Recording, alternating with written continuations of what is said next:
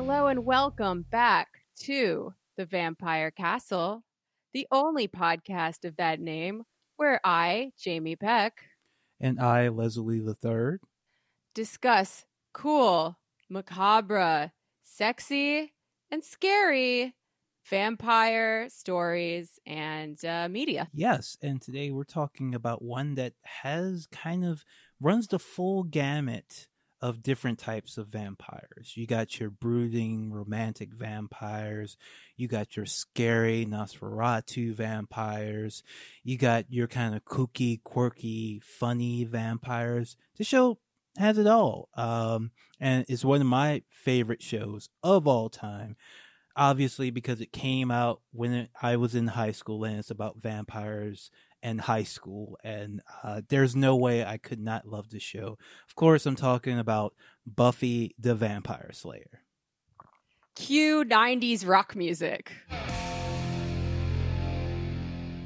One of the most enduring aspects of it is that opening theme song, because it's so good. It just gets you so pumped. It sounds so great. By the band Nerf Herder. They actually had to re-record it, I think around the third season, because the original was actually a little bit offbeat. But even offbeat, it's a damn good riff. It's all right. I've gotten pumped up to Nerf Herder. It's like, okay, I'm just going to come out and say it, all right? This is the first thing that we have revisited that I loved so much when I was a kid. Like, if I was going out on any given Buffy night, I would have my mom tape it for me. And yet, revisiting it now, like, I kind of hate it. What? Hot take. How? You know How what can you it hate is? this show? Like, I like the characters. I like the stories. Even when shit gets really dumb, like they give Buffy a sister or whatever. It's the dialogue. Like, this is a show about young, attractive, horny people and vampires and demons and shit. And they all talk like a fedora neckbeard because that's who Joss Whedon is. Jamie, I have to say this is revisionist. The fedora neckbeards did not exist until after the show. So Well, if anything, the fedora neckbeards have copied this show for their dialogue and then ruined the dialogue. But this is not Buffy's. I don't think you can hold Buffy accountable for that. Well, maybe Joss Whedon was instrumental to creating that culture, in Absolutely. which case I would like to go back in time and kill him like baby Hitler. Terrible. I can't believe I think this might be the most we've ever disagreed on anything. Yes. Come on. Or off the show. I'm sorry. I hate it so much. It's like, oh, quippy. We're being quippy. Yes, milady. Blah, blah, blah. Hatchety murdery. Like, fucking kill me.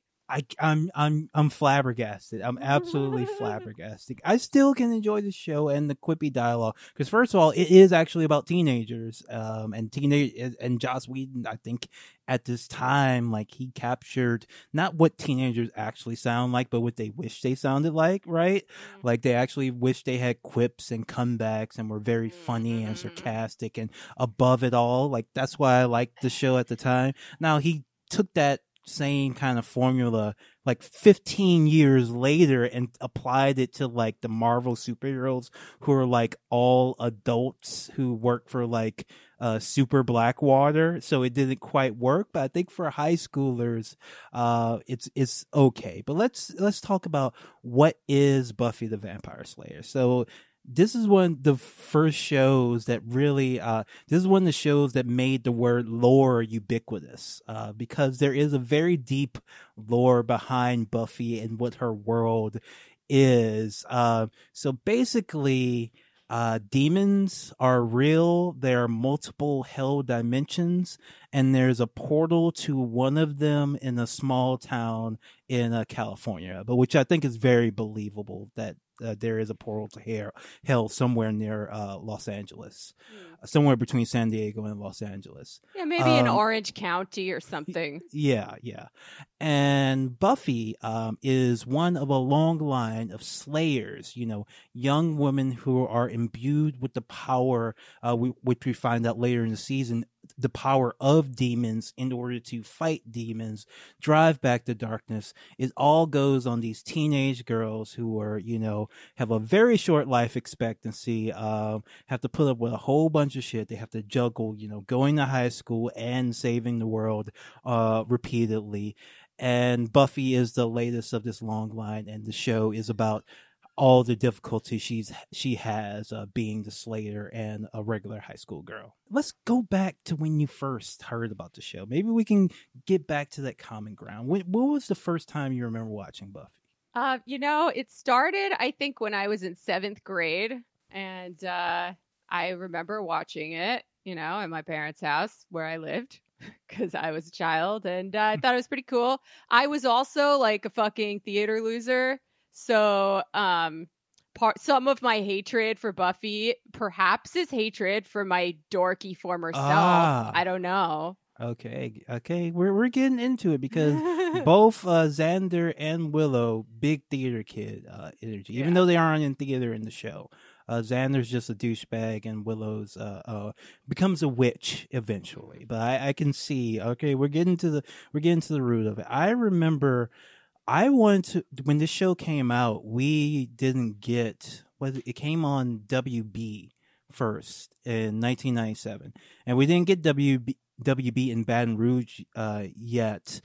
Properly. They have stationed like a couple of towns down. So I would actually like dial to like the station of like a place like an hour and a half away, Lafayette, and like watch you can even see anything. You can just barely hear the show. Like I was watching this show, the premiere of this show, having no idea what any of it looked like. And I was still riveted just watching it, like as a very poor quality audio drama, because I mean, high school vampires, I could not get enough of it. Wow. And I was very dedicated, or before I could even see the actual episode. So you really liked the dialogue then? Yes, I guess so.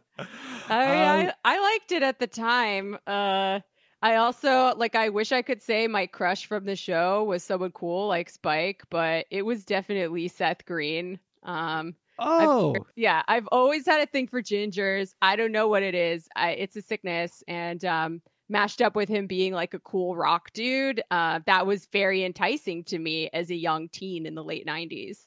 No, Oz is still cool. Oz still works, I think. I think you have to be ashamed of being a fan of Oz instead of Spike, even though objectively Spike is the coolest person. He is the coolest and the sexiest. And it's funny that you say Oz still works, because I think Seth Green is the only person from this show who went on to be successful in any way. And I think it's because he really leaned into the goofiness, whereas maybe the others were trying to be serious actors and actresses. But maybe Joss Whedon ruined their careers. I don't know. The only other thing I can think of anyone being in is Michelle Trachtenberg in Gossip Girl, and that was a long time ago too.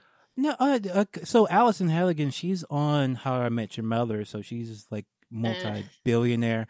Xander was actually on Criminal Minds for a bit, so he actually had some personal struggles with alcoholism, and that hurt his career more than anything. David Boreanaz, they keep giving David Boreanaz shows. I'm not sure why. I was never too big a fan of Angel. I liked Angelus when he was like playing the psychopathic asshole, but I never really liked Angel until maybe the last season of Angel. I kind of got into him, but there's something about him that network execs just say we have to have him starring in the show at absolutely all times. So he's like blandly handsome, I guess, and could play any number of cops or good vampires. So fucking put him in everything. Thank you, by the way, for not making me watch any Angel-centric episodes. Oh, yes. We have a selection of episodes we, wanted to discuss, so we have a foundation. I mean, because it runs for 7 seasons, but I have to say, if you like if you have never watched Buffy, I would absolutely positively recommend just go dive in and starting from the beginning. You're going to find out pretty quickly whether it's your type of show or not. Personally think if you like vampires and, fun and with a bit of humor and like some really dark moments too, it's still one of my favorite shows that I've ever seen. Agree to disagree. Jamie, by the end of this show, I will win you back over to Buffy. I promise. Maybe the episodes we picked weren't the best ones. Maybe that was the problem. Because we didn't have we didn't have a Angel. We had maybe one Spike, and we didn't have any of the big finishes, the big finales. One thing that the show really did well, I think, it had like really good season long arcs along with episode to episode stories. So you can actually skip around and watch the best episodes and still get the gist of the series, but there is a payoff if you follow the storyline through. Every season they have something that is called off camera the big bad, which is the big villain of the season that Buffy has to fight at the end. And I think storytelling wise, Buffy is like a perfect balance between what we get now, which is all these prestige dramas that stretch out over, one story over, 10, 15 episodes, versus the older style, which was a different thing every single episode. It is like Deep Space Nine, kind of, or the X-Files. It mixes the two really well, so like you don't have to watch every episode, but if you do, it pays off. Yeah, I agree with that. The world almost ends a few times, if I recall. Apocalypti, I believe, is the plural of apocalypse, which you have to learn if you're watching Buffy, because the world is always ending. Vampires are always like one step away from opening up the Hellmouth and bringing all the demons into the world. And one thing about the lore that I found really interesting is that vampires in Joss Whedon's in the Buffyverse, they're not like vampires in anything else, because when you get turned into a vampire, even though that vampire retains all your memories, what actually happens to you is a demon takes over your body and you immediately become evil and learn martial arts. Is the two things that happen when you become a vampire. You also start dressing really goth, which is common to many fictional universes. Yeah. Becoming a vampire and dressing goth, that's pretty common. But the idea that vampires aren't the real people that they were before is kind of interesting. So that gives Buffy essentially carte blanche to kill any vampire without remorse, because they don't have a soul. Yeah, they're like zombies in that way, I guess. It's like you, but not really. Yeah, which I think is, I actually think that's probably a lie from the Watchers, because it doesn't really make sense, because Spike's personality and his desire actually to be a good person begins before he allegedly gets his soul back, right? And like they all, if you're keeping the same personality, I think that idea that, oh no, they're just demons now, so you can kill them without remorse, Buffy, I think that's just the Watchers gaslighting the Slayers. Never thought about that before. All right, so we have our Slayer, Buffy Summers, who is just a normal teenage girl until she finds out that she was a Slayer, and that kind of ruins her life and turns her into, at least as far as like the authorities think, a juvenile delinquent, because she has a reputation, because there was a apocalypse that almost happened before, but that happened before the show. I think it's basically the story from the movie Buffy the Vampire Slayer, which has a different actress, et cetera, et cetera. But she burned down her old high school gym, stopping vampires. So when she gets to this new school, like the teachers are very standoffish. The principal hates her fucking guts and thinks she's just like the worst human being in the world. Oh yeah, I forgot about that. That's funny. And she's like, I'm Buffy. I just want to go shopping and like talk to boys and be a teenager. Oh my God, but I have to kill vampires, which is like the central conceit of the movie. And I will admit, you don't expect it to be able to be stretched out into a long and complex TV show, but they did. Yeah, because I mean, the idea was that is Buffy the Vampire Slayer supposed to be like a funny thing because somebody named Buffy, like some valley girl who's a cheerleader, would never be able to fight off vampires, but through the power of the Slayer, she is, and she kind of hates it because she just wants to be like a regular teenager.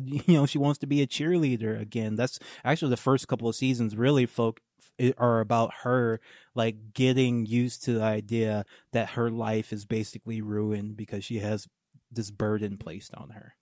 But that is the thing that makes her interesting. Like, I would not have been friends with normal Buffy in high school. Just tell you that much. Yeah. Her best friends are Xander Harris and Willow Rosenberg. Now look, I know that people on the internet like to talk a lot of shit about my boy Xander, saying that he's very toxic. He's kind of whiny, but on rewatching these episodes, what I realize is that Xander is like he is literally every man, because at times he is like a pig-headed trying to be alpha guy, and at most other times he's a beta cuck soy boy, and he's just like all kinds of masculinity swirling around in this one douchebag shaped visage. And I ended up kind of loving him on rewatching him just because he's all over the place. Yeah, he's fine. Because like 1 second he's like whining because Buffy doesn't talk to him the way she talks to other guys, and the next he's like punching drywall because he wants to go kill some vampires. Like, his mood swings are so interesting to me. He is in love with Cordelia, and then cheats on her for no fucking reason, like he's Future or some shit like that. He's like the Weekend of the Buffy verse. He's just all over the place. Yeah, he's kind of a fuckboy, but we like him because of his quips and his sensitivity. Yes. And then Willow, who, is just starts off as like the super weird, awkward, nerdy girl who is of course in love with Xander, while Xander is in love with Buffy, then Cordelia. Xander never looks her way until the worst possible moment.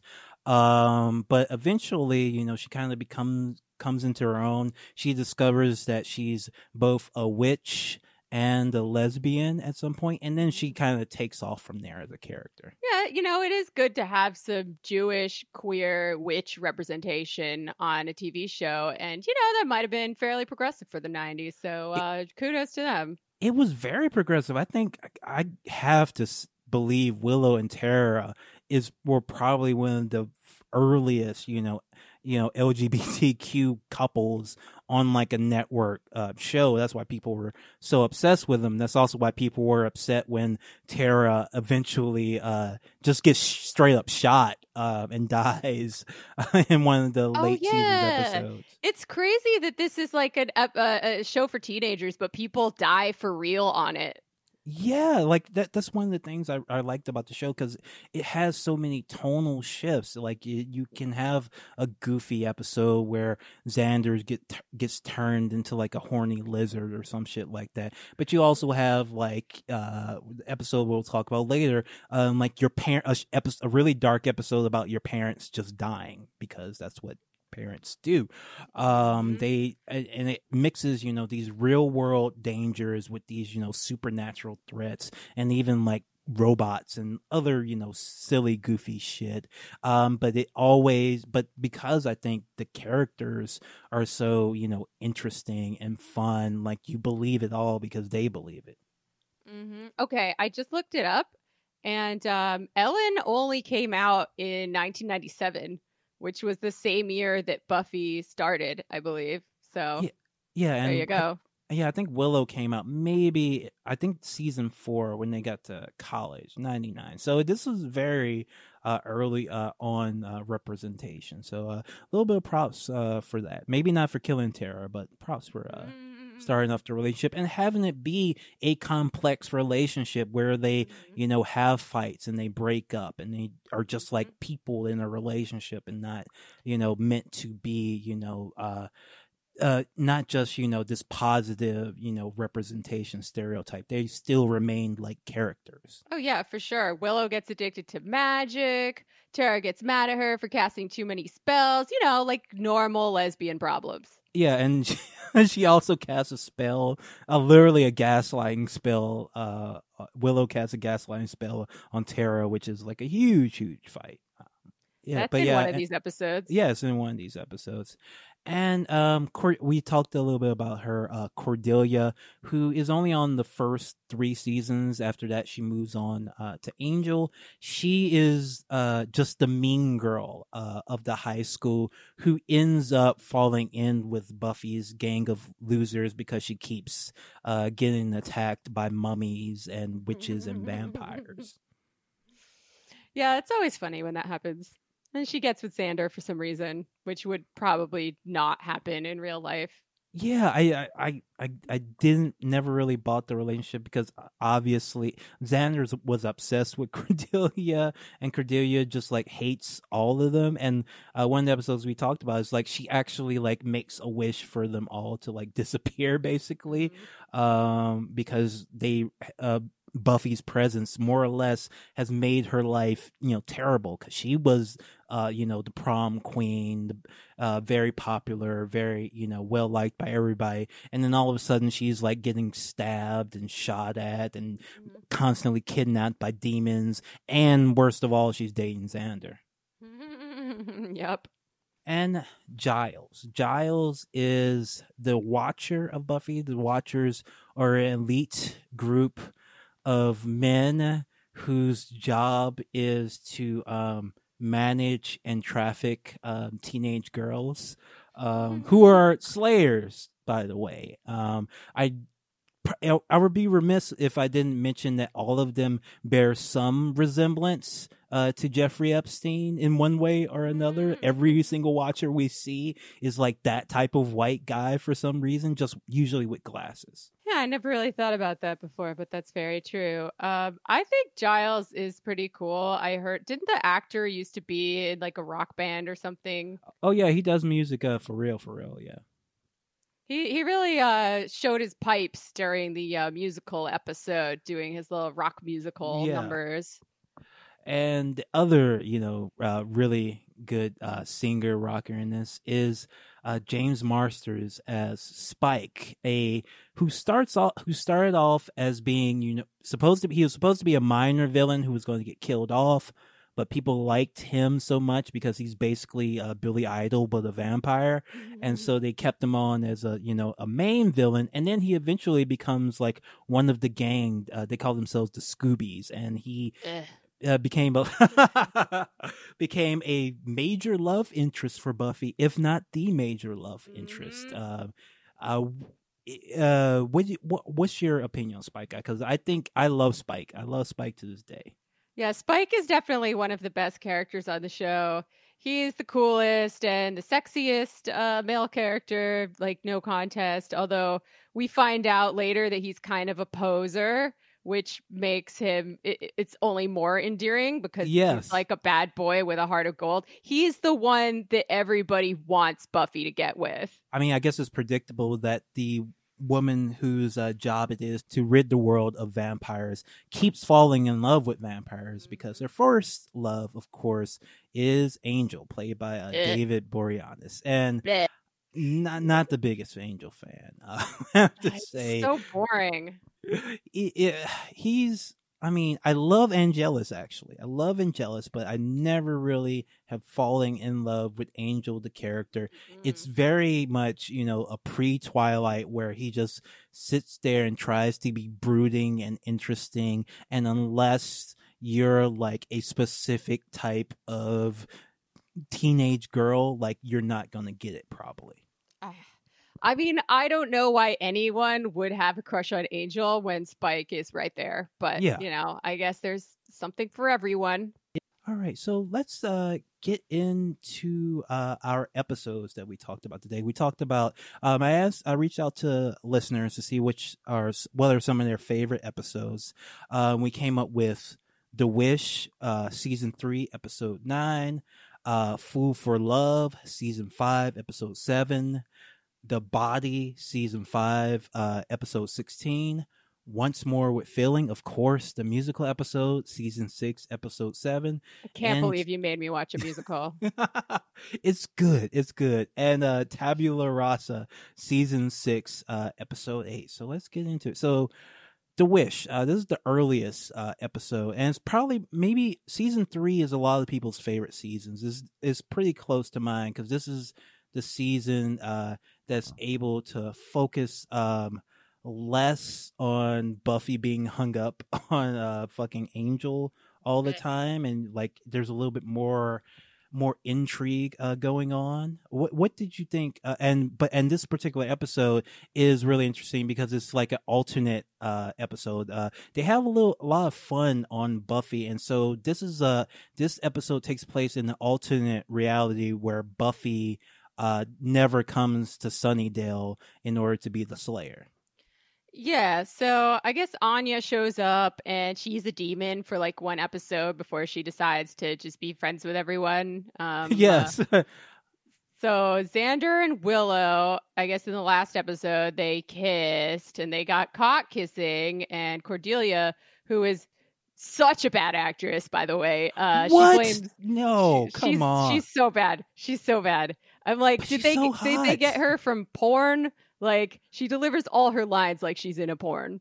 I can't believe you were hating on Charisma Carpenter. She's I love her so much. She's so bad. No, she's beautiful, but she's really, maybe it's the writing, maybe it's the directing. I don't know, but her lines are like, they stand out to me in a sea of bad acting as being particularly bad. But anyway, Xander and Willow kiss and she blames Buffy for some reason and wishes on this thing she doesn't realize is a magical amulet that Buffy had never come to Sunnydale. So now the town is overrun with vampires. Xander and Willow are vampires. I do like Vampire Willow. It's cool seeing her as a slutty vampire. There's no more pop punk at the Bronze, only like industrial ravecore. That's how you know it's overrun by vampires. The master vampire wants to create some kind of farm to table blood restaurant full of juicy humans. He's using a mass production in order to basically get some really good, fresh, organic blood being distributed across, to all the vampires without the mess of having to individually hunt down your humans every night. It's convenient. Yeah, it's like DoorDash for vampires. They've tried to do. I think it's kind of cheating. I think that would take some of the fun out of being a vampire. Obviously. So maybe farm to table isn't the right word for it. Maybe it's like a factory farm. Like fucking McDonald's for vampires or whatever. Yeah. But then Buffy shows up and she ruins it. And she's like mean Buffy too. Like she's kind of mean to Angel when he's clearly being held captive and tortured in the basement. She's like, "Oh my God, are you hitting on me?" Yeah, she's she treats Angel how she should have treated him in like actual reality. Mm-hmm. She never should have trusted him in the first place. And I really like this episode because it has like interesting like twists. Like they do a lot. Lots of TV shows do these alternate reality shows, but you never see the person like get murdered in the middle of it. The person who makes the wish to change things. She gets Cordelia manages to get murdered in the middle of it, and you're like, what the fuck? Does the show stay in this alternate timeline forever now? But thankfully, now the 5 o'clock Shadow Giles, who's more of a badass than the regular Giles in the show, is able to reverse and save things. Mm-hmm. They save things, and we know everything's back to normal at the end because the pop punk has returned, and all is well. All right, so the next episode, and this might be my favorite episode because it's the one where with all the Spike historical footage. It's my favorite thing because it goes, deep into the past, the lore. You get to see Spike at his spikiest, because at this point in the series, he's more or less been fixed. They put a chip in his head. He can no longer attack human beings, but we get to see his origin story throughout this episode, and how he became a vampire. And I love Drusilla. I actually got to meet the actress once. I have a picture at like a Comic-Con. It's really? one of my most treasured possessions, Juliet Landau. It was wonderful. She didn't take her sunglasses off, so I guess she was staying in character. But yeah, I love that, so we get, lots of Drew, lots of Darla, lots of Spike, like lots of Angel back in the good old days when they first started. And I just love this episode. It even is like shot those scenes are like shot better than any of the other Buffy scenes. Oh, for sure. I mean, there are some episodes on here that we watched. I don't know. I didn't note down who directed them, but the cuts were very jarring to me. Like, someone's talking and then they cut to the other person who's talking and then they cut back to the first. And I'm like, calm down, guys. But that's kind of a side note. Okay, so in this episode, we find out that Spike likes spicy buffalo wings. And I'm like, oh yeah, I guess vampires can eat food in this fictional universe. Yes. Should they decide to. I too love Drusilla to this day. She was always my favorite. I was very sad when she left the show or was written off the show or whatever. I definitely dressed up as her for Halloween one year, and nobody knew what I was supposed to be beyond That's just awful. a vampire. Right? Yeah, and I love the crazy shit that she says. That holds up for me. Excuse me if I'm being too forward, Jamie, but I have to say, like, I could tell that you were a Drusilla fan when I met you. There's just something about you that screams that. I will take that as a compliment. And so this episode, Spike is trying to give Buffy a training in order to so that she becomes because she has a big bad to face, and he explains to her how he killed 2 Slayers, because that's been part of the lore of the show, that Spike is such a dangerous vampire. He's one of the only ones to face not 1 but 2 Slayers and kill them, and his original driving passion early in this show was to get a 3rd by killing off Buffy, but he instead like falls in love with her for some reason. But I just loved like the flashbacks. That scene on the subway train where like Spike in all his 80s glory like kills the Black Slayer. It's so good. It's pretty cool. I also like just all the flashbacks to seeing what a nerd he was when he was a human. Also a posh nerd, right? Because after he turns into a vampire, he starts talking like a chav all of a sudden, or like some dude from Manchester. So like we find out, like all punk rockers, he is a poser. Look, I'm not going to be too mean to William, because he's a poet at heart. He just wants, to study arts and letters, but he's no good at it, sadly. They call him William the Bloody because of his bloody awful poetry, which is fucking hilarious. Yeah. But eventually he meets Drusilla, and she turns him, and then centuries of fun and murder begins. We actually get to see him during like the Chinese Revolution killing a Slayer there, and really they spent a lot of money on this episode, and it looks really, really good. Oh yeah, he kills a Slayer during the Boxer Rebellion when everyone's like freaked out already, basically to impress Drusilla, and it fucking works because they like fuck over her dead body or whatever. It also makes me wonder, like, if there's only one Slayer in the world, like what's everyone else supposed to do when they're being menaced by vampires? Die mostly. Like if she's only in China, like what? China's a big fucking country too. Like she's only killing vampires in like one small part of China. Buffy's only killing vampires in Sunnydale. Like, what's up with that? I think we're supposed to think that the Slayer goes where the most active Hellmouth is. Mm. And so, like, if they go there and try to fix the problem, and if they can't, just it gets overrun by so many demons that people just leave naturally. I think we're supposed to say, like, the vampires. It's either the Slayer saves the town, or vampiric gentrification drives out everyone. Mm. That makes sense. I would love to see a show about New York being a hellmouth in the 70s and 80s, as if it didn't have enough problems already. You know, they are doing they were doing before this quarantine thing, planning a Buffy reboot. I would give anything in the world to be a part of that. I would I would definitely take your idea to the writers room table and take credit for it. Yes, set it in New York, have it set during the 70s, and just like focus on like the really cool Slayer that got killed by Spike.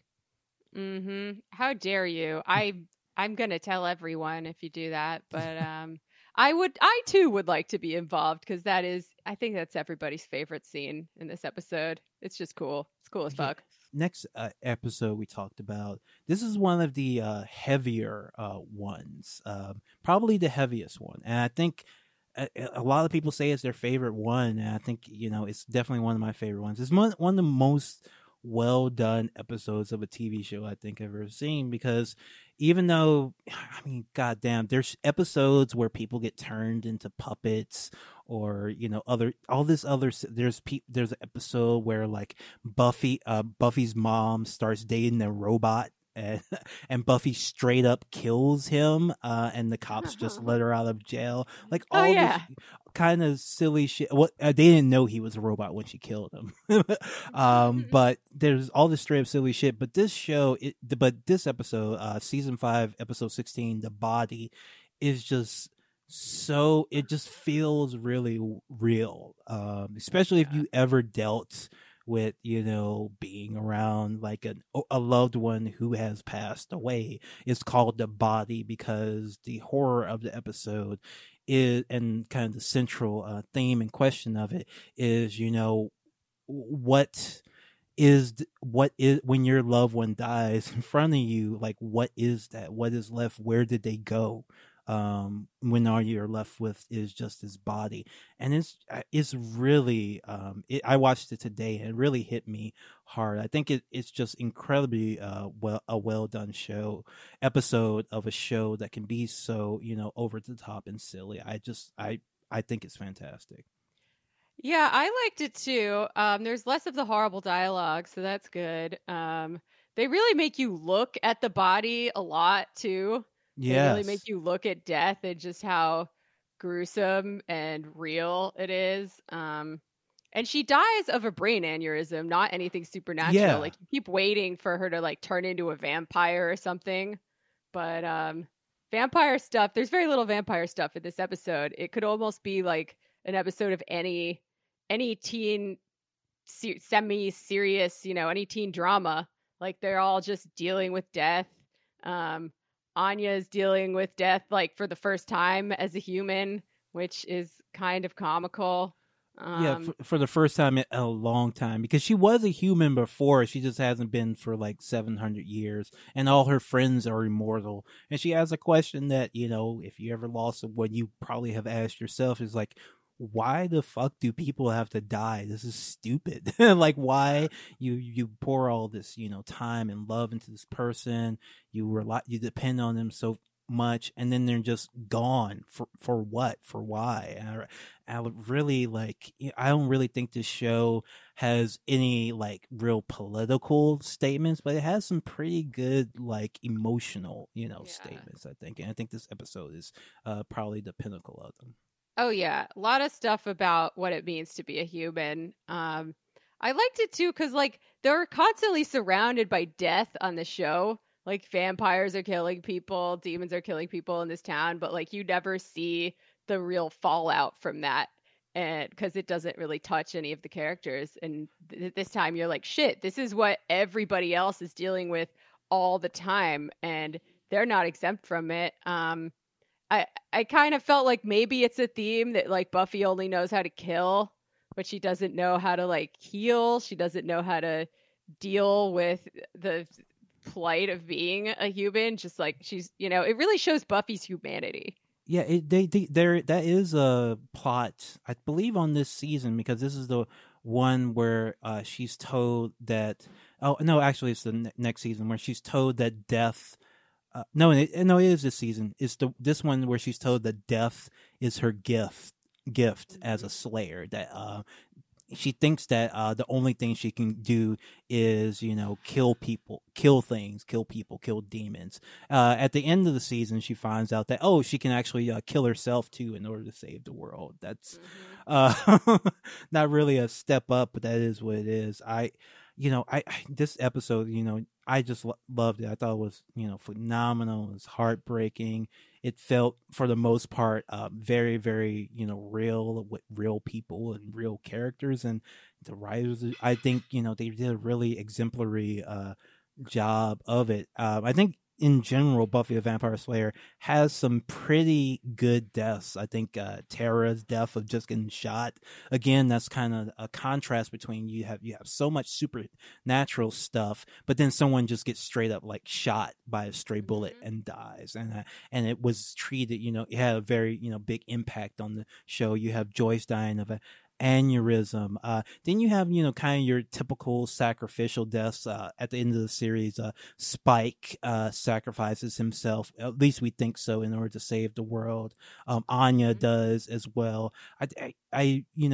Joss Whedon is kind of known for being a kill your darlings type of writer, where he finds out what characters the fans and he really likes, and he finds a way to kill them off. I respect that. Yeah. Don't respect everything Joss Whedon did, but that, no, not the dialogue, but sure, I'll buy that for $1. All right, and so I also like the part where Willow's like, I like any time when the show seems self-conscious about like how ridiculous it is. When Willow's like, "Why can't I dress like a grown-up?" Like, yeah. You said it, not me, honey. That's one thing we haven't talked about. The fashion on this show. God. Looking back at it, I think it was period authentic. And if you want to know how people dressed from about 1997 to like 2004, you can't do better than Buffy. Oh yeah, big time. Like most of them, they all have like the haircuts from Friends. You know, Buffy's got the Rachel. Some of them have the Monica, which I found very true to the time. They've also got some like really good late 90s rock looks, and I like cringe a little bit looking back on some of them, because I definitely wore a lot of those looks myself. They had the zigzag part, they were having fun with braids, like everything is in there, leather pants, and like Buffy pulls it all off very well, I will say. Yeah, you got lots of cargo pants and cargo shorts. In this one, you got, you know, scarves with, you know, tank tops for no real reason. You got almost all the looks you can have. You can even see chokers, which, to my shock, have come back in fashion with the kids now. Did you know about this? Did you know the teens and the tweens are wearing chokers again? Oh yeah, and it's funny to me because I'll admit I never stopped wearing chokers. Yes. All right, so moving on to season 6, episode 7, Once More with Feeling, the musical episode, possibly the most talked about episode, because this was before every TV show tried to do a musical episode. Buffy was an innovator in this space, for better or worse.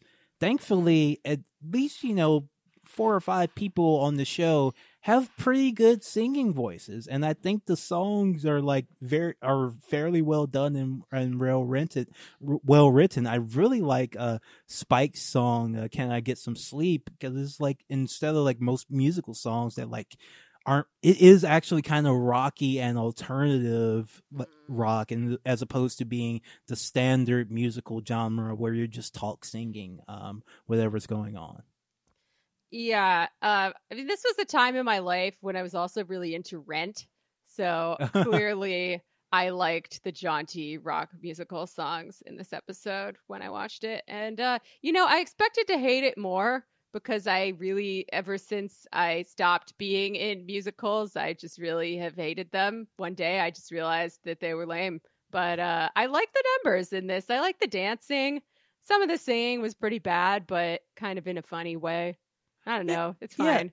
Well, I mean, they used all the actors really did the singing, so it's like, and because the premise of the episode is actually that there's a demon who's forcing everybody to sing until they burst into flames. So it makes sense that even people who can't sing are singing in this version of the musical. Now, I do want to note about the demon in this episode. For the first possibly 5, maybe even 6 seasons, every single black character in Buffy talks in some kind of jive, either jive or patois. Buffy is not very good at black representation.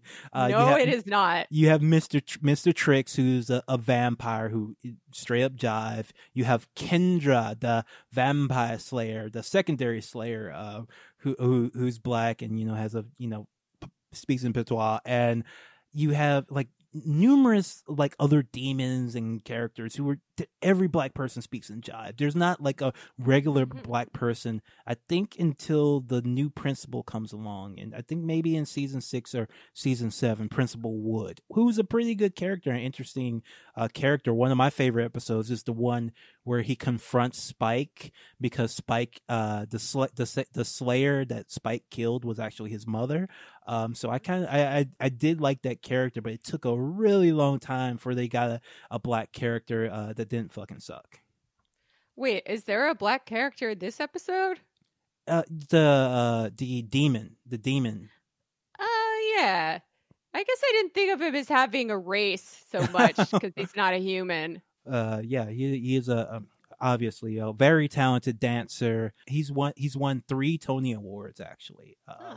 Good for him. He's most known for playing the jive demon in Buffy. Oh my god! We'll take the black representation on Buffy where we can get it, I suppose. Yeah. Oh wait, most importantly, at the end of this episode, I think a lot of these episodes are about Buffy being depressed because she wanted to die and they didn't let her, right? She was in heaven and they brought her back. So, and now she's mad that she has to be alive, and Spike sings a song. He's like, "No, babe, life is pain, but you gotta fucking be alive anyway." And that's like really profound for her, whatever. So at the end of the episode, she goes and makes out with him, and it's kind of hot, I guess. Yes. What did you think of the Spike Buffy relationship as it played out? I don't really remember much of it, to be honest. I think you've got a plot where the best part of it is the tension, right? Because Spike is clearly obsessed with the Slayer, and he always has been, and he's a vampire, so sex and death are all mixed up for him. Yes. And then she's a Slayer, and it's the same thing, she's like obsessed with sex and death and vampires and things that she shouldn't do, things that are wrong. So it makes sense that she'd want to get with a sexy bad boy. But that, like, those two were never going to have like a normal, nice relationship, and we don't want them to. Yeah, that's the torment of it, Yeah, I did like about that. Like, she's deeply upset and ashamed about how much she actually has in common with Spike, meaning what she has in common with all vampires that she spent her time killing. That they're of the same type, and when that's what attracted her to Angel, and then that's what brought her to Spike. But Spike didn't like pretend that he was just mopey and sad about being a vampire. He liked being a vampire, and he still wanted Buffy, and Buffy wanted him. Now, eventually, and this is probably the most controversial thing that happened in the show, so there's an episode where Buffy is invisible and nobody can see her, and then she sexually assaults Spike just straight up while he doesn't know what's happening. He doesn't know what's going on, and she sexually assaults him. She just straight up. Wow. I do not remember that at all. Oh, most Maybe people I don't. blocked it out. Most people don't. Most people didn't. This was back when a woman raping a guy was just funny, and it was played for laughs on the episode. And then there Much was, like in Ghostbusters. yes, and but then there's also an episode where after they break up, not break up, but after Buffy tells Spike, because they were never really in a relationship officially, where Buffy tells Spike she doesn't want to keep hooking up with him, he tries to rape her in the episode, and that was very, very controversial at the time, because you have this romance supposedly going on that all the fans are shipping and are saying they're good, and then he does this absolutely horrific thing that people a lot of people felt very complicated feelings about that, especially because Spike doesn't, get killed off or leave the show after that. Instead, he goes out and tries to get his soul back so he can become a better person and make up for what he did and, make it up to Buffy. Yeah, that's interesting because, like, you could play it off like, well, vampires are bad, of course they're gonna be rapists and they're murderers too, but like this is a thing that happens in real life all the time. Yes.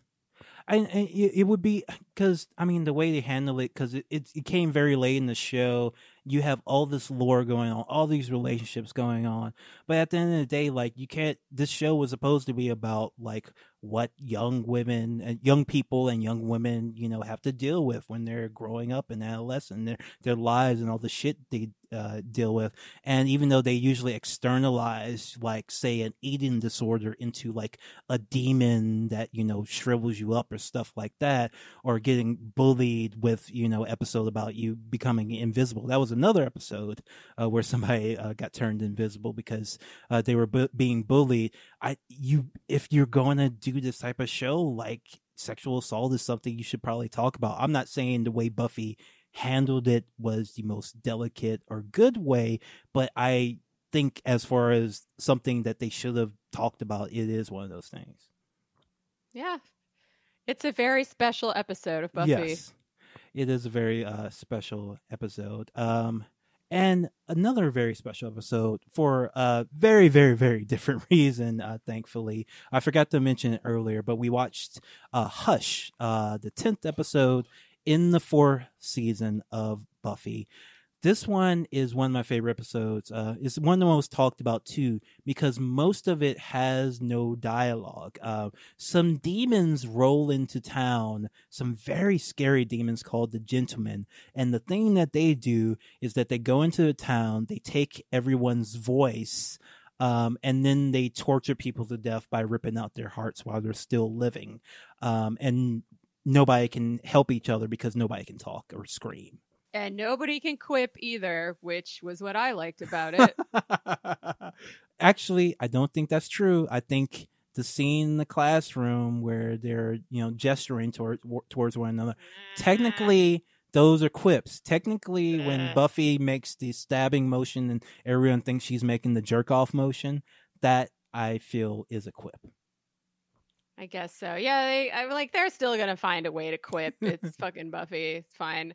I thought this episode was very scary. Yes, it is. I love how these supernatural demons are just like creepy rich guys who float around and do golf claps when they cut someone's heart out. That's pretty cool. I don't think Buffy really has much of a class analysis most of the time, but they're definitely like this kind of demon aristocracy.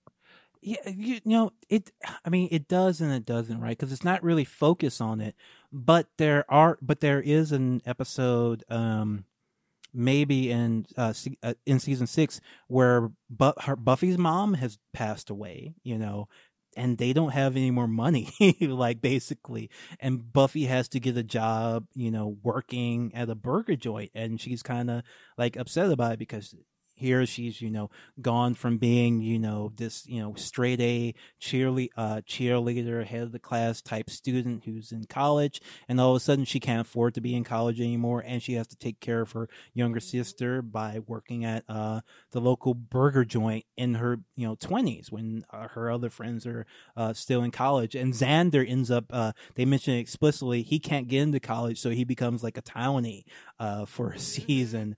And so even though he works at the bar, which we're not going to talk about this episode because it's terrible, but that episode Beer Bad, when Xander, like, you see Xander having to deal with all the fucking people at the bar, all like the drunk people, and then they turn, there's some supernatural shit, they turn into cavemen or whatever. I'm like, this is not that different. And in fact, the friend I was watching it with is a bartender, and it was very triggering for him. Yeah, in fact, those people who are messing with, they're like, like, what are they like? Are they like frat dudes or like in finance or something like that? But they are like shitty to him specifically because he's a bartender and they're in college and they have their whole futures ahead of him, and he's just a bartender or whatever. And the twist is that they all become Neanderthals because they're drinking a beer that's been poisoned by this much older townie who hates their little privileged guts. I get it. Yeah, so I mean, this show doesn't have an overall class analysis, but there are part bits and pieces where you can pick up some stuff because Buffy never financially benefits in any way from saving the world repeatedly, and she has to struggle like everyone else, more so than fucking Peter Parker. Everybody talks about how Spider-Man is the working class hero. No, that dude hasn't struggled since the late 90s. Okay, ever since he's like hanging out with Tony Stark, he's got a job at a big newspaper, he's fucking on Twitter, he's probably blue checked on Twitter. Like, Peter Parker is no working class hero, but Buffy definitely is. Yeah, somewhat. All right. And the last episode we watched together was season 6, episode 8, Tabula Rasa, which is just a fun episode because it's one where Willow has been, gaslighting her girlfriend so much and so long that she accidentally causes everyone in the town to get amnesia. I like the loan shark a lot. There's a loan shark after Spike who's like literally a shark demon. Yes. Who gives loans, and he's after him because Spike owes a bunch of kittens from a poker game. And hilarious. Yes, it's very funny. And the demon mask of the shark, maybe not one of their better ones, but it works. I actually think the makeup on the whole of this series is really like good. Like like they came up with some very, very interesting demon designs, and most of them look like very good, even though there's just somebody with a bunch of plastic on their head. Like, I think it looks for the most part very cool. Oh yeah, I like all of the throwaway demons, all the random demons that are in there for like one scene, and they're just like basically a visual joke. They're good. Yeah.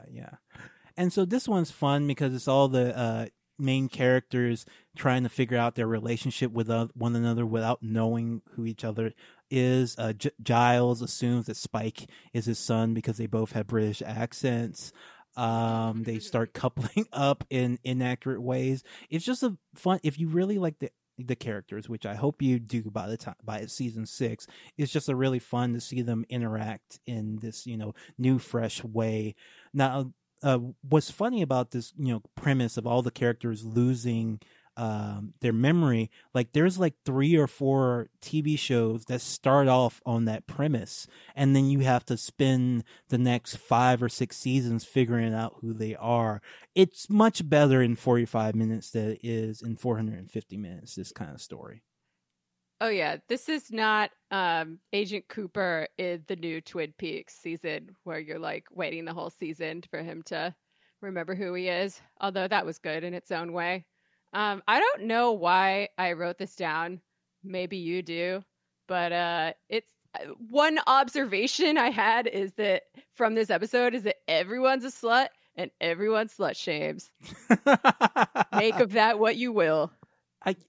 I think that's a fair, assessment of the show, because it's so weird, because this show did take place before people acknowledged that teenagers have sex. So there's a whole arc about Buffy losing her virginity, and then another arc about the time she has sex for the second time, and it's like treated as like the biggest fucking deal in the world. In fact, it's so bad that the first time she has sex, her boyfriend Angel loses his soul and becomes evil and starts murdering people.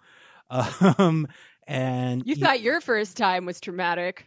Yeah, and then they even when she gets to college and hooks up with a guy, she's like devastated that he doesn't want to be like the love of her life. He just wanted to hook up, and it's like, oh god, eventually it gets better. Girl, we've all been there. Eventually, it gets a little bit better and more mature about the fact that people have sex, and it's not always a earth-shattering thing. Maybe we're just supposed to think Buffy is just like really like immature in some ways. Maybe even she because she gets all her sexual energy out by staking vampires, that she doesn't really understand like real sex or anything like that. I mean, that would explain why she dated Riley. Actually, if she just doesn't understand relationships. Riley is hot, but I did hate that entire season with the plot with the whole like military facility. I'm like, this isn't how I want to watch people fight vampires and demons. No. Also, he's kind of boring as a guy. And they talk about this it's kind of like an end episode. Like the reason they break up is basically because he's boring. He realizes that Buffy thinks he's boring, and then he just leaves town. And then when he comes back, like he has a scar and a new girlfriend who's super hot. He came back. He got some pretty good revenge. I have to say, he leveled up. He had a glow up. Actually, over the season, he did. Yeah, it was fun. It was fun watching everyone try to figure out who they were in that episode. And it was also some comic relief because you know that some serious shit is coming with Willow's magic addiction and that her relationship with Tara is in trouble. Yes. So it's always nice to break that up with a funny episode where everybody forgets their identities. Right. Also, I realized in this episode, do vampires dye their hair? Like, it seems like Spike is definitely dyeing his hair. So I don't know, because if this with Interview with the Vampires, they always look exactly how they looked when they got bitten, no matter what they change.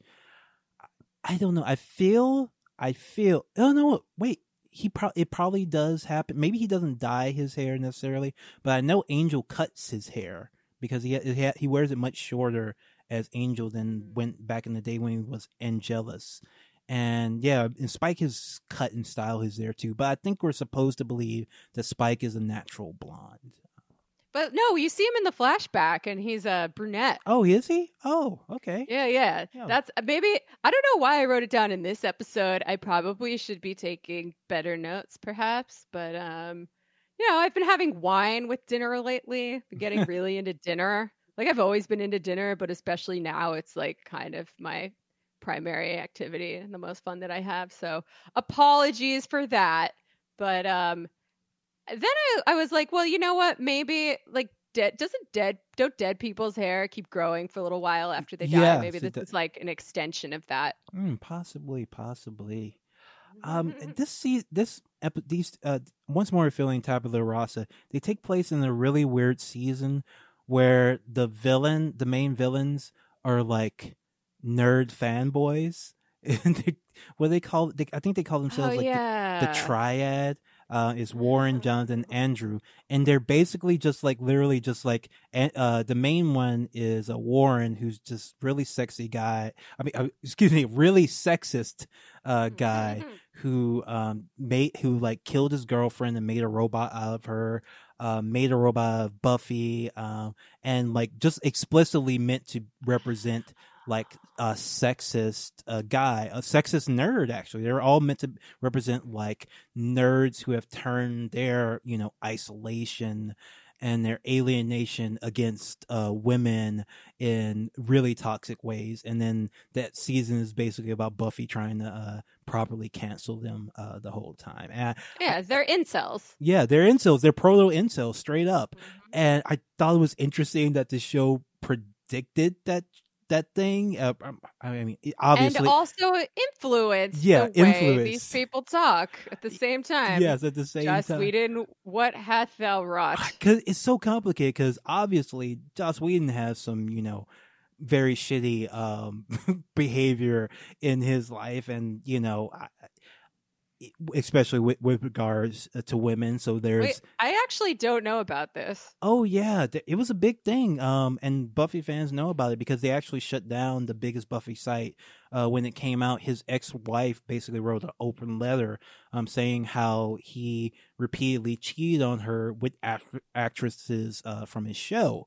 Which is, bad for cheating on your wife, also for sleeping with actresses on the show that you produce and run and you're in charge of, and in charge of whether they, not only if they are hired and fired, but whether their characters live or die, because you can just write them off. And you regularly do so. Joss Whedon, do better. Yeah, so he kind of got mini canceled for that, and the Buffy fans were actually, were like, "Fuck Joss Whedon for being like that." Man, no, it just goes to show you he knows the mind of an incel. Yes, because maybe he's got something in common with him. Yeah, maybe he was like an incel until he got the money and the power, and then he didn't have to be an incel anymore because he could use his money and power influence to convince his employees to sleep with him. I guess that's what Joss Whedon is about. But he has these villains in this season that are just like shitty men being sexist, and it's just it's such. Joss Whedon is a nation of contrasts, I have to say. He is the prototypical male feminist. Yes, exactly. He is the male feminist. Which not all men who are feminists are male feminists. Yes. It's like white feminists, Yes. You can be white and a feminist. That doesn't necessarily mean you're a, capital letters white feminist. Yes. So I was talking a little bit about the villains. Who is your favorite big bad? I probably should have done more research because I don't really remember. I remember the Master. He's kind of scary and cool or whatever, but he's basically just a vampire. Yeah. I vaguely remember like they referenced the plot with Glory. I remember finding her pretty scary. You tell me yours and maybe I'll remember more. So it's kind of hard because because I love Spike, but ultimately, he's Spike, Drusilla, and Angelus are kind of the villains or the big bad of season 2, but I kind of don't think they really count because they did so much more and they were already around.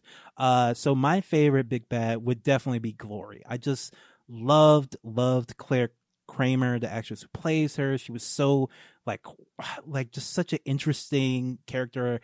She was so evil but so charismatic too. There was something about her I love. Like I saw her and I'd be like, oh yeah, I would totally be like her slave druid. I would totally sign up to be like a Glory henchman.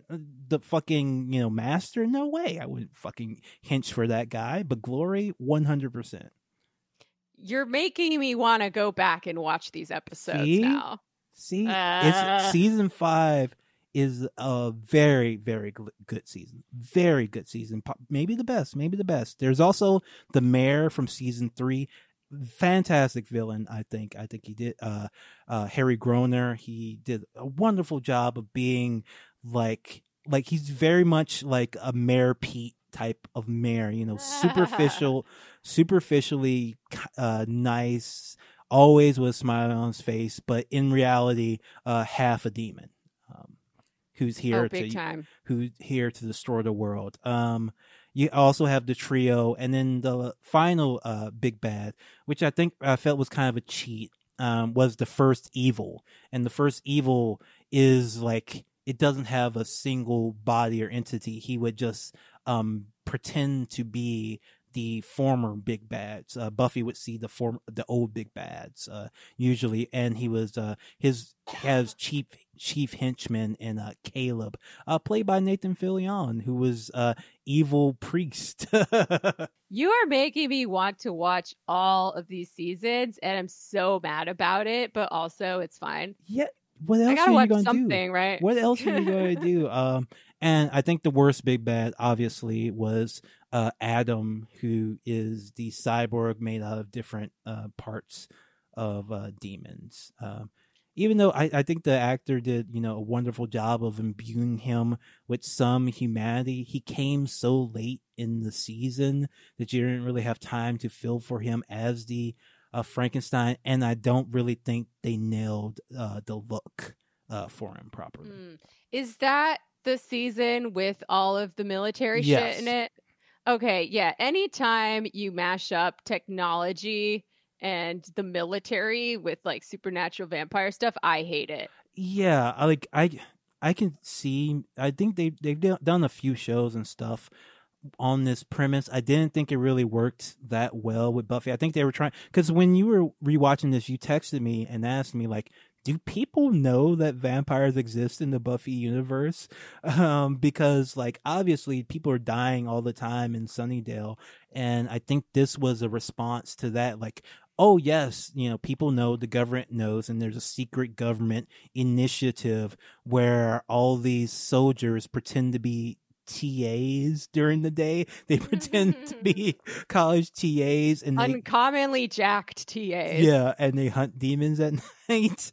I think they were trying to bring some real world lore into it. I just didn't think that worked, even though there's some good episodes in that season. I'm not a big fan of, and I also, when it comes to technology, I never liked the robots.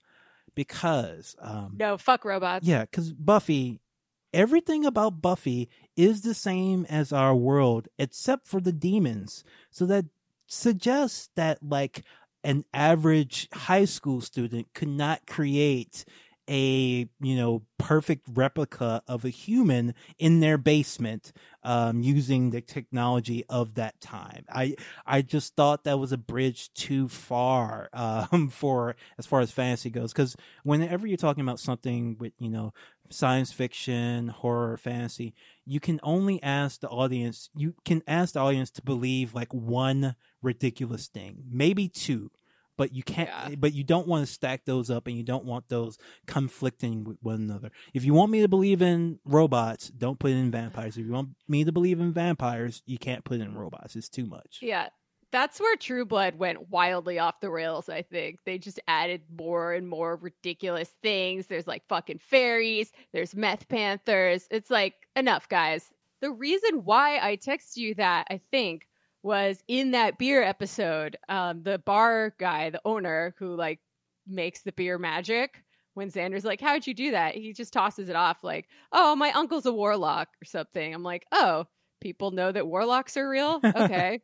See, and I think that's fine if you want to say that this world is a world where a bunch of people have connections to magic. All the people who live on the Hellmouth have some, connection or history. Maybe not all the people, but a number of people. There's like a demon bar that we see from time to time in the show, like that's just demons going there, and most people like I don't know, it must be really strange to be someone who lives in Sunnydale and like is not close friends with Buffy, because you're seeing your friends die horribly every week. The town eventually gets complete. The high school gets destroyed, and then 3 years later, the entire town gets destroyed and sunk into hell. Just terrible stuff. I don't even want to look at the real estate value there. And they're all like, "Oh, that was weird." Anyway, yes. Back to normal life. Yeah, in Hush, they actually do make one of the few references to the outside world, where they say that, they say some town is this town in Sunnydale is now under quarantine because there's some virus going around taking people's voices. They call it they think it's laryngitis instead of demons. Oh yeah, gotta practice social distancing when Yes. everyone's got demon laryngitis. Yeah, that popped out to me, like the chaos that ensues. It was kind of funny though, because I'm like, oh, do these supernatural aristocrat guys respect the town limits? Like, what's going on there? They respect the sovereignty of the nation state. Well, they only need 7. I think part of it is like they're supposed to be fairy tale demons. So if they're a fairy tale, and they say this on the show, so if you're a fairy tale demon, you have to follow very specific rules before you can kill anyone, and you also have to allow yourself to be killed very easily by one weird trick that if anyone finds it out. True. Yeah, that was good. Buffy's fine. I don't know.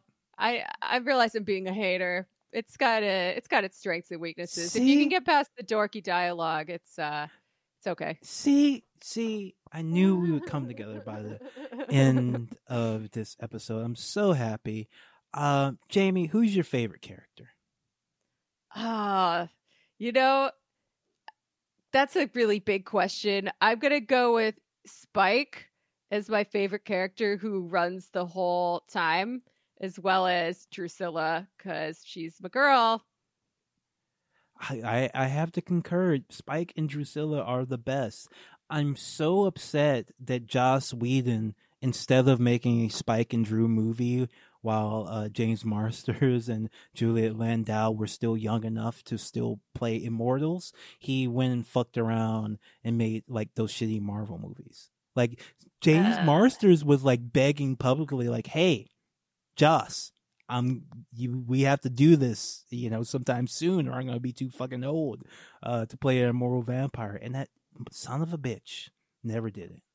Capitalism ruins art. I feel like that's like a lot of what your podcast is about. Yes. And I respect it.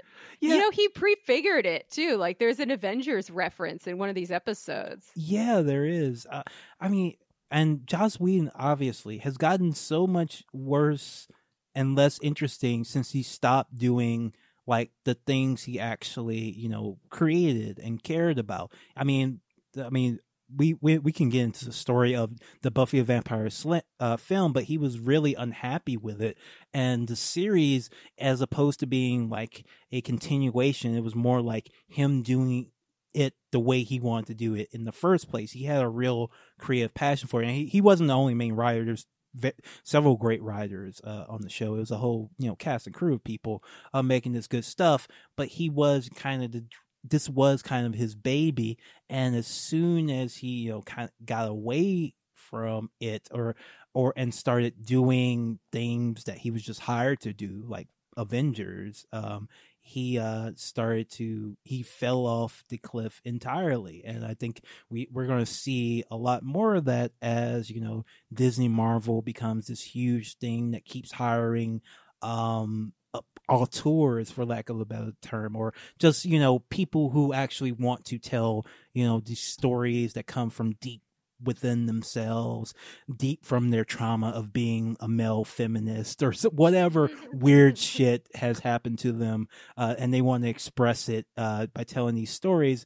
Well, when you take that person and just tell them, hey, you need to make a Captain America, Iron Man, Hulk team up film, and we're going to shoot half of it for you, actually, so you don't need to worry about any of the action scenes, which will take up half the runtime or anything. Like, you're going to get a bunch of crap. Creatives need to create their own things and not just do whatever Disney hires them for. I don't know. I think the full range of the human experience as expressed by art, like if you can't tell that in a 2-hour long Marvel superhero movie, like, are you even an artist? All right. So, I love Buffy. I will love Buffy forever. The show still brings me so much joy to watch. It's not a perfect show. The effects, the clothing, it's not necessarily the jive talk. Yeah, the jive talks, not necessarily the most timeless show, but and it is very much of its time. But I like that time. I think that time was pretty good for teenage dramas. So I'm going to keep watching Buffy forever. Yeah, I do enjoy the music as well. Yeah. A lot of the bands that played at the Bronze were pretty cool, Yeah, and the I was Breeders very play. jealous. I've forgotten about this. Like the Breeders play on Buffy. Like, come on. They got some good bands there.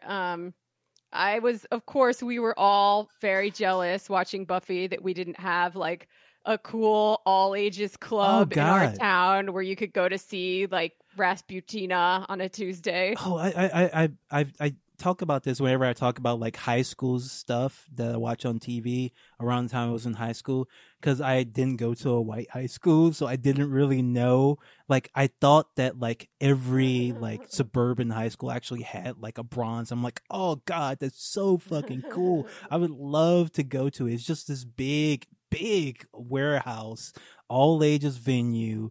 They have couches, they have upstairs, and they have like all the best bands pass through there. I would kill to have had like a Bronze in my town. Instead, there was like the rock club, the white rock club for that teens could go to was like a very small VFW hall, and like the hip hop club that teens could go to, like, you just like it was a decent sized club, but there was always some shit going down, so you never knew like if you were like, there was always some shit going on. There was fights and shootings, and the cops, and more important, even worse than that, the cops were always fucking out there, so you can never really have a good time. But man, I would go to the Bronze now. I'd be the old guy going to the Bronze. It looked like great.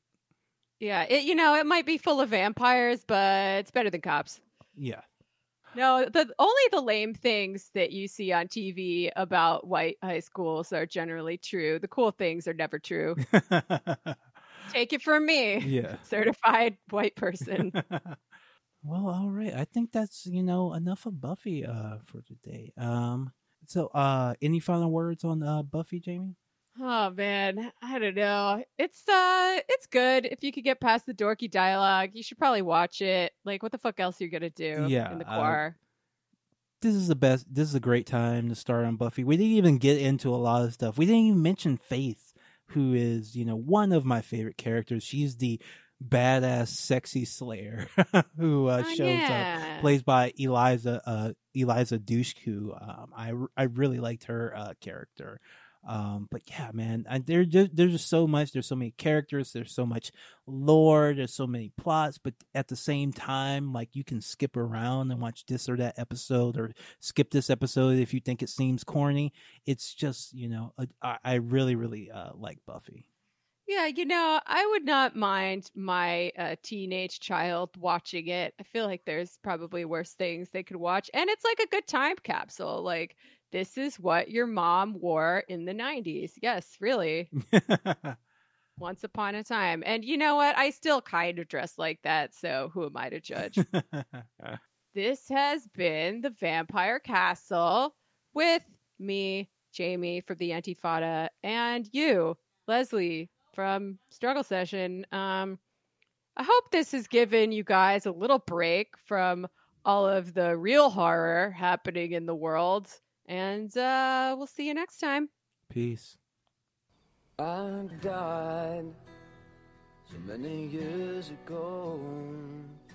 You can make me feel like it isn't so. And why you come to be with me, I think I finally know. You're scared, ashamed of what you feel. And you can't tell the ones you love, you know they couldn't deal. And whisper in a dead man's ear, that doesn't make it real.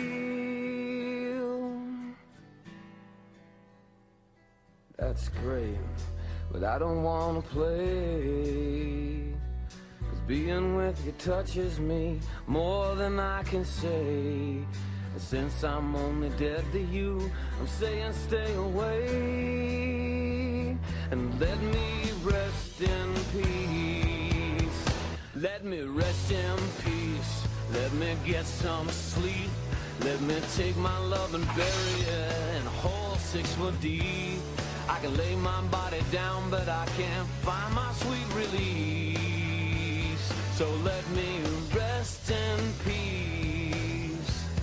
You know, you got a willing slave, and you just love to play the part that you might misbehave. But till you do, I'm telling you, stop visiting my grave and let me rest in peace. I know I should go, but I follow you like a man possessed. There's a traitor here beneath my breast, and it hurts me more than you've ever guessed. If my heart could beat, it would break my chest.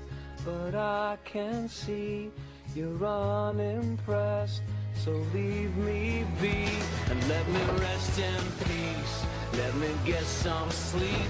Let me take my love and bury it in a hole 6 foot deep. I can lay my body down, but I can't find my sweet release. Let me rest in peace. Why won't you let me rest in peace?